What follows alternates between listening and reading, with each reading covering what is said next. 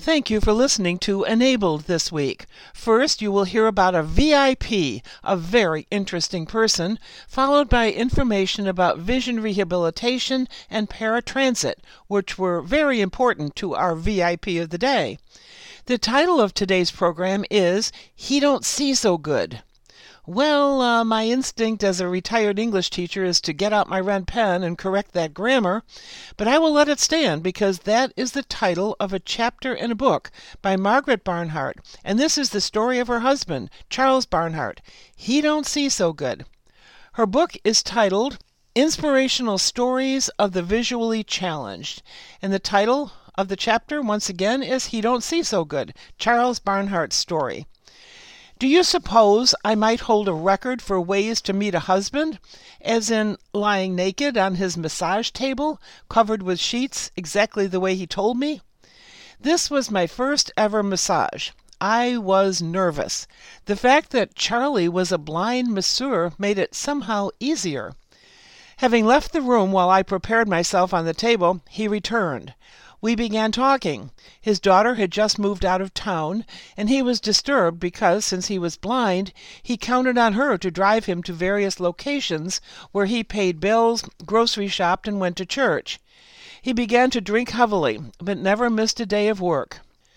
Charles J. Barnhart was born August 22, 1935. It was a home delivery by what's called a country doctor outside the small town of Pequot, Ohio. Charlie lived in Pequot and then Troy, Ohio, where I met him. His entire life was spent living in these two towns, although he did ride north to Sydney, Ohio, and south to Cincinnati. He traveled once to Iowa, where his first wife was from. At the age of 3, Charlie moved in with his grandmother because his mother had been killed in an automobile accident. His father survived but worked full-time and was an alcoholic, therefore unable to care for a child. Charlie's third-grade class had just gone out to recess when his lights went out. In that moment he became totally blind. He saw neither light nor shadows. His optic nerve died that day. His grandmother decided that she could not be responsible for this active blind child, as she was an older woman who had raised 12 children of her own. He remained close to her until her death. The Miami, Ohio County Children's Home took him in and enrolled him in the School for the Deaf and Blind in Columbus, Ohio. But first he was taken to Fort Hays Military Hospital, where they determined his blindness was a result of being born with congenital syphilis. He was given penicillin around the clock for, as they say, a long time. His body healed, but his blindness could not be cured. The following quotation from Scripture is relevant here. Neither this man nor his parents sinned, but this happened so that the work of God might be displayed in his life. This is from John chapter 9, verse 3. While at school, Charlie had many adventures, such as the pickle eating contest. Every student was given a large dill pickle to see who could eat it the fastest. Charlie was aware of the open window behind him, and he decided to throw his pickle out the window and be the winner. However, the window was only partially open, and his hand hit the frame, causing a break in his thumb joint. It was not taken care of medically, so he went through life with an out-of-joint thumb, a forever reminder of the day he tried to cheat. One day the blind children were taken downtown to the Lazarus department store that was 6 stories high. They were told to go to the escalator using their canes. Charlie had never heard of an escalator or an elevator, but he learned. In school he mastered Braille and learned to travel with a white cane. He especially loved math and history. When the school was on holiday, Charlie lived in the children's home, and you can imagine the stories he had to tell about that. When in his mid-teens, Charlie would be taken to a street corner with nothing but his white cane and a backpack filled with brooms, dustpans, greeting cards, and other assorted items for him to sell. He was pointed in the right direction, and on his own he was expected to find the entrance to the homes. That took courage, and he did this for 3 years with no cell phone. Of course, he told stories about the day he walked onto a freshly poured concrete sidewalk because his cane went under the rope designed to keep people off. And then there was the day he went up to a house, rang the doorbell, and met the butler. Heading out, he went to the next walkway, and since there was no doorbell, he knocked on the door. The same man answered the door of the same house. In addition, there were the walks into telephone poles and unexpected dangers of such things as tricycles left on the sidewalk. This was his life until he turned 17 and decided to leave school before graduation. His father had a small trailer on his property, and Charlie moved in. In the winter, it was so cold that soda and beer stored under the bed would freeze. An aunt who lived nearby would always introduce him as, "This is my nephew Charles. He don't see so good." The state of Ohio provided support to the disabled. The first job they prepared Charlie for was to be an X-ray developer. He didn't like that idea because he loved to talk and didn't want to be cooped up alone in a room developing X-rays. Next, he was trained to work at the Miami County, Ohio courthouse in Troy, Ohio, where he had a vending stand from which to sell coffee, newspapers, snacks, and other assorted items. Of course, he handled money and never found anyone cheating him. He loved meeting and talking with the lawyers and judges. Finally, he found his calling. He was trained to give massages by a licensed massage therapist at the local YMCA. He worked there and independently for 35 years. In all of those years, he knew of only one time someone cheated him, telling him that a $1 bill was a 5. Since he folded the various denominations in different ways, he knew how much cash he had. He went to purchase something and didn't offer the right amount. When the client he suspected came in again and handed him a bill, he went to the front desk and asked what denomination it was. This was the culprit. She cried, promised never to do it again. When Charlie was 18, he was introduced to and ultimately married a woman named Hilda, who had been born with spina bifida. She was 30 years old and was using a wheelchair. Both legs had been removed by this time. She never went to school, but she cooked and baked great cookies. Her sister taught her to read. She made a deal. She said, "Marry me, and I will be your eyes if you will be my wheelchair pusher." So he agreed. Charlie and Hilda had one child whom they named Robin Rose, who lives in Tennessee and keeps an eye on her 3 children and 4 grandchildren. Over the years, Charlie and Hilda purchased and lived in 3 different homes in Piqua, Ohio. Hilda's health gradually worsened, and she went through multiple surgeries. Whether she was in the hospital or in a nursing home, Charlie faithfully visited every day. When she was eventually moved permanently to a nursing home in Troy, 20 minutes south of Piqua, he found a low-income third-floor apartment across the street. He never missed a day trekking over to visit her, including in the midst of rain and snowstorms, and he was with her the day she died. He lived alone for the next 10 years, continuing to use door-to-door transportation that was available to the handicapped. One day, while living in Troy, shortly after joining a local spa, I was there to exercise and swim. Others told me about the blind man on the other side of the curtain in the dressing room. I noticed Charlie's sign-up sheet that he was free for an hour, so I got dressed and offered to take him for a walk. Looking down, I saw a robin's egg lying on the ground, and picking it up, I laid it in Charlie's hand. The robin embryo was still living and caused the egg to move. Charlie loved it and told me that no one had ever done that for him. After that, I began to get massages, continuing for 3 years. Sometime after I was divorced from my husband of 28 years, Charlie asked me if I would like to go to a church pot pie dinner with him. No, I replied, I'm not ready. He was quite disappointed because in church the previous week, God told him to pour his booze down the sink because there would be an angel on his table.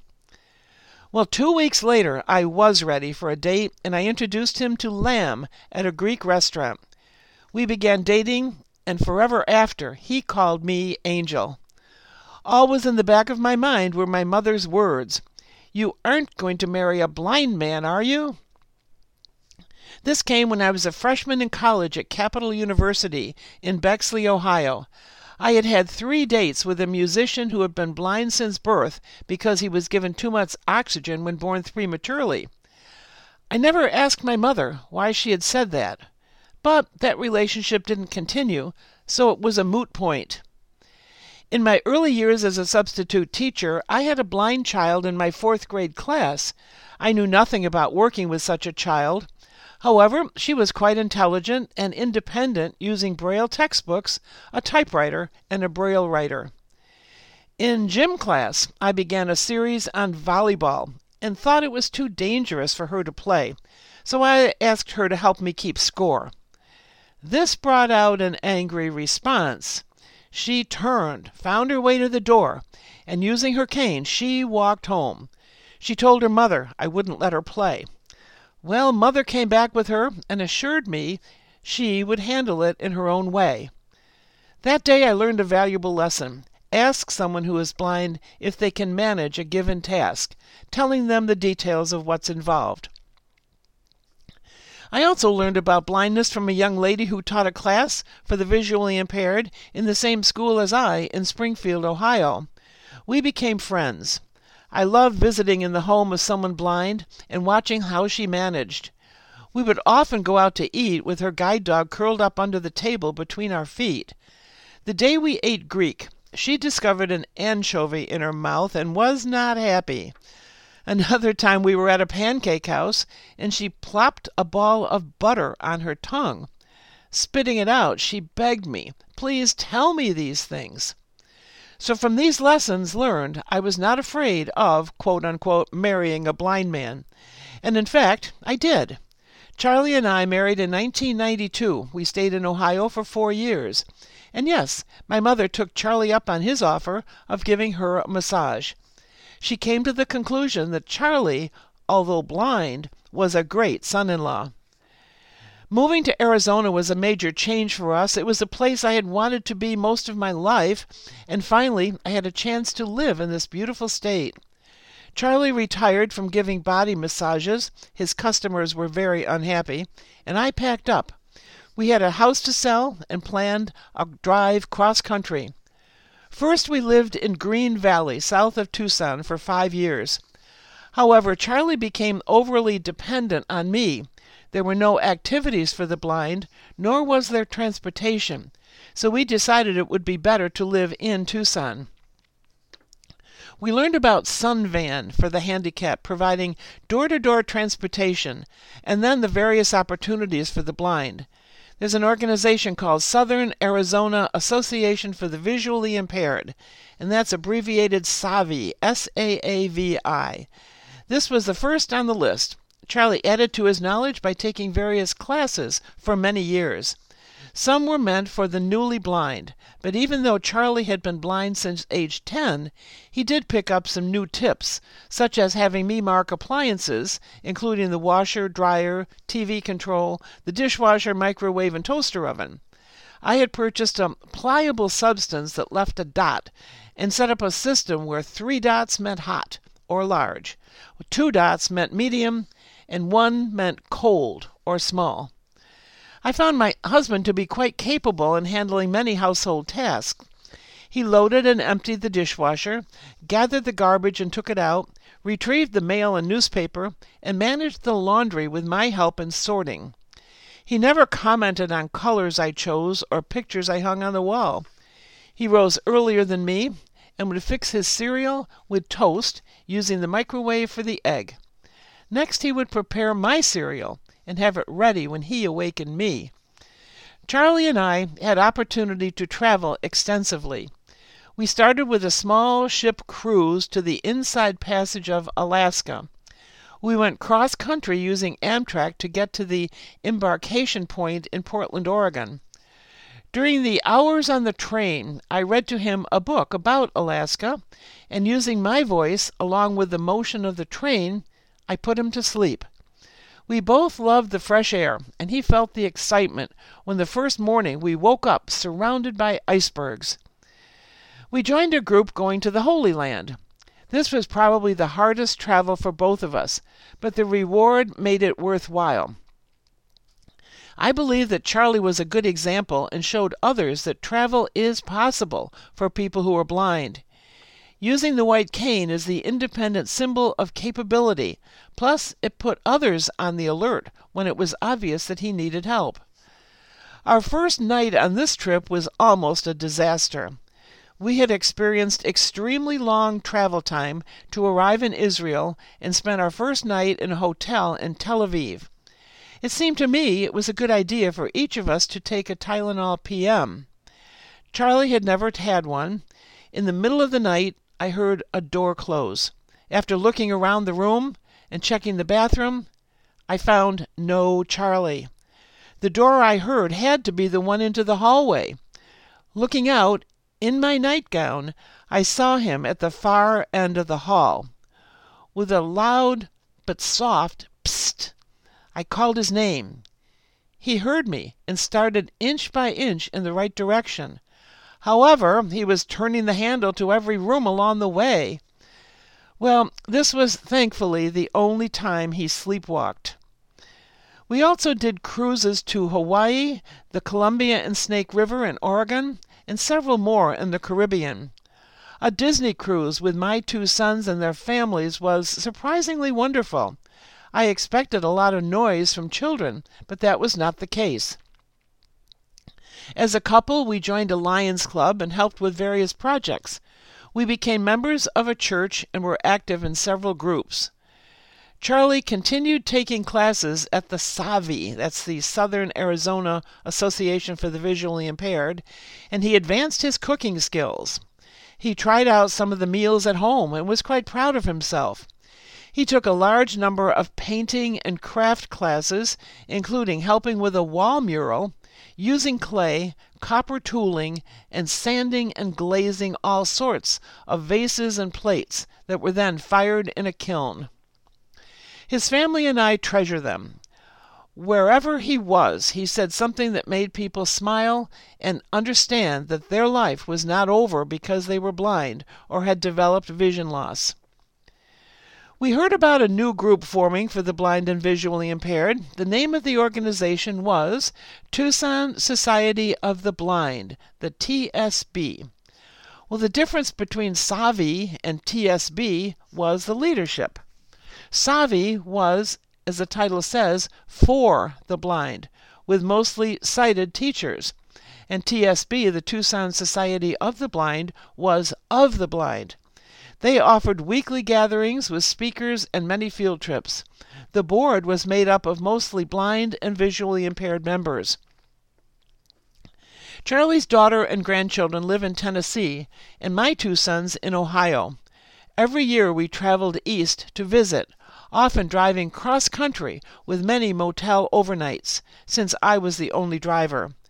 Charlie was an easy traveler as long as he had his Sirius XM radio and his talking books. He took over the back seat.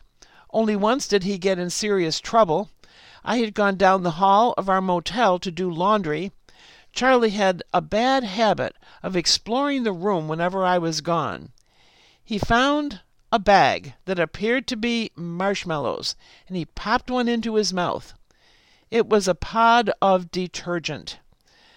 I believe that people who are blind have more than 5 senses. Sight may be gone, but there is a sense of environment and nature that surprised me. Sounds not only measured in loudness, but also in distance and size of a room. The blind feel with their feet in ways I never thought of. When we lived in Ohio, Charlie could sense distance and tell me we were coming up on a particular exit. And he was right, most of the time. I don't recall him ever complaining about his blindness. Several times he mentioned he wished he could see my face and those of his family. Outward appearances meant little, although he did want to know what clothing I laid out for him each morning, and he often asked me what I was wearing. Charlie and I had been married almost 24 years the day he died in November of 2016.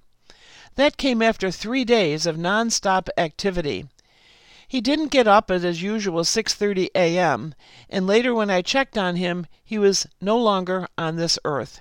He had gone to be with the Lord.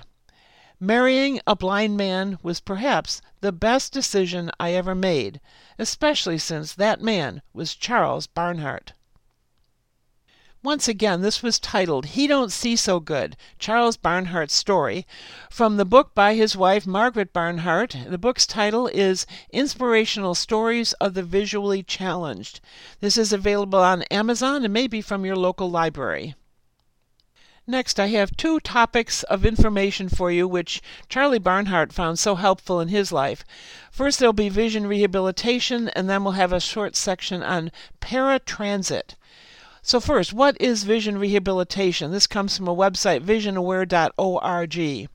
The term vision rehabilitation includes a wide range of professional services that can restore functioning after vision loss, just as physical therapy restores functioning after a stroke or other injury.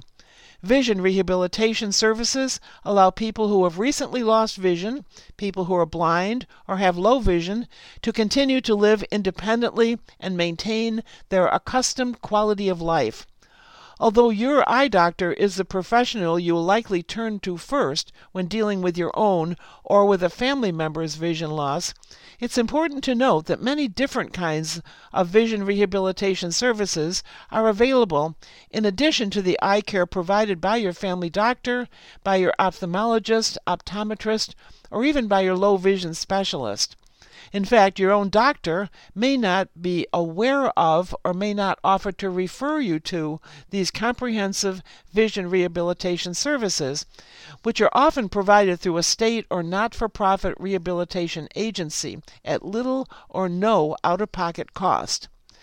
So who provides vision rehabilitation services?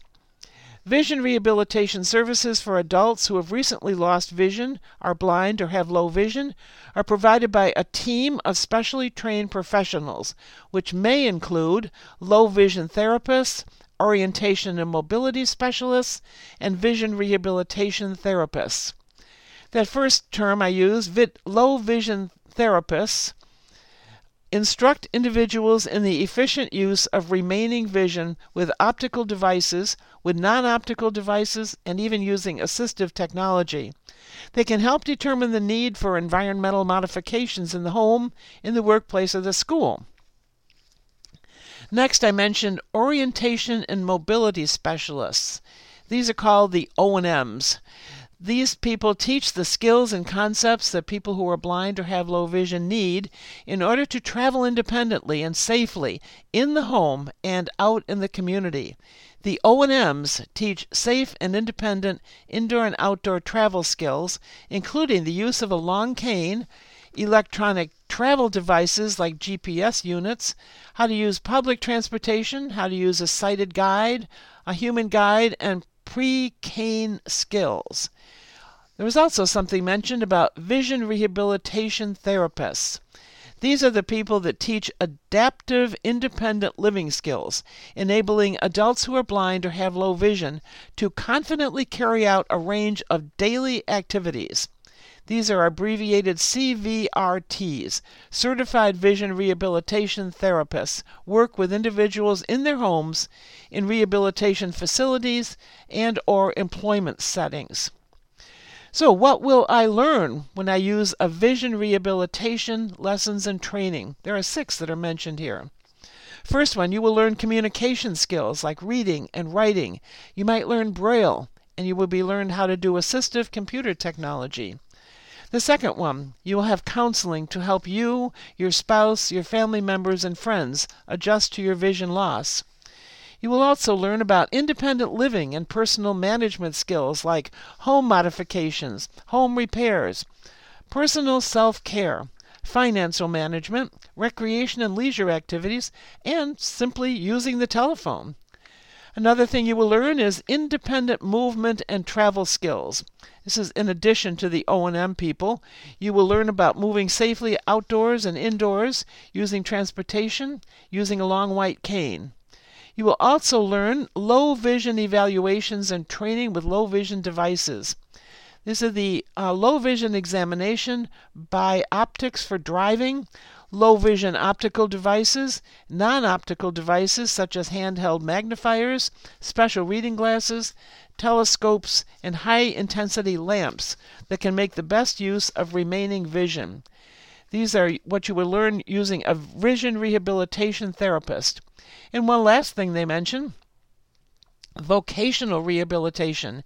If you're in the market getting back to work after a vision loss or breaking into the workplace as a job seeker with blindness or low vision, they will help you with including vocational evaluation and training, job modification, and restructuring and job placement.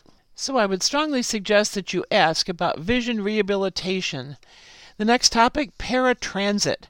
This information came from Wikipedia. It's spelled P-A-R-A-T-R-A-N-S-I-T, paratransit. This is the term used in North America for transportation services that supplement fixed-route mass transit by providing individualized rides without fixed routes or timetables. Paratransit services may vary considerably on the degree of flexibility they provide their customers. At the very simplest, they may consist of a taxi or a small bus that will run along a more or less defined route, stopping and picking up or discharging passengers on request. At the other end of the spectrum, fully demand-responsive transport, the most flexible paratransit systems offer on-demand, call-up, door-to-door service from any origin to any destination within the service area. In addition to public transit agencies, paratransit services may be operated by community groups or by not-for-profit organizations and even for-profit private companies at some time. Typically, minibuses are used to provide paratransit service. Most paratransit vehicles are equipped with wheelchair lifts or ramps to facilitate access. In the United States, private transportation companies often provide paratransit service in cities and metropolitan areas under contract to local public transportation agencies. Now, I'll mention here in Rochester, where this program originates, paratransit used to be called Liftline. It's now called RTS Access. This stands for Regional Transit Service Access. You can apply at the website myrts.com, or you can call them at area code 585-224-8330. And this is for people in the Rochester, New York area. In other areas, ask about the word paratransit.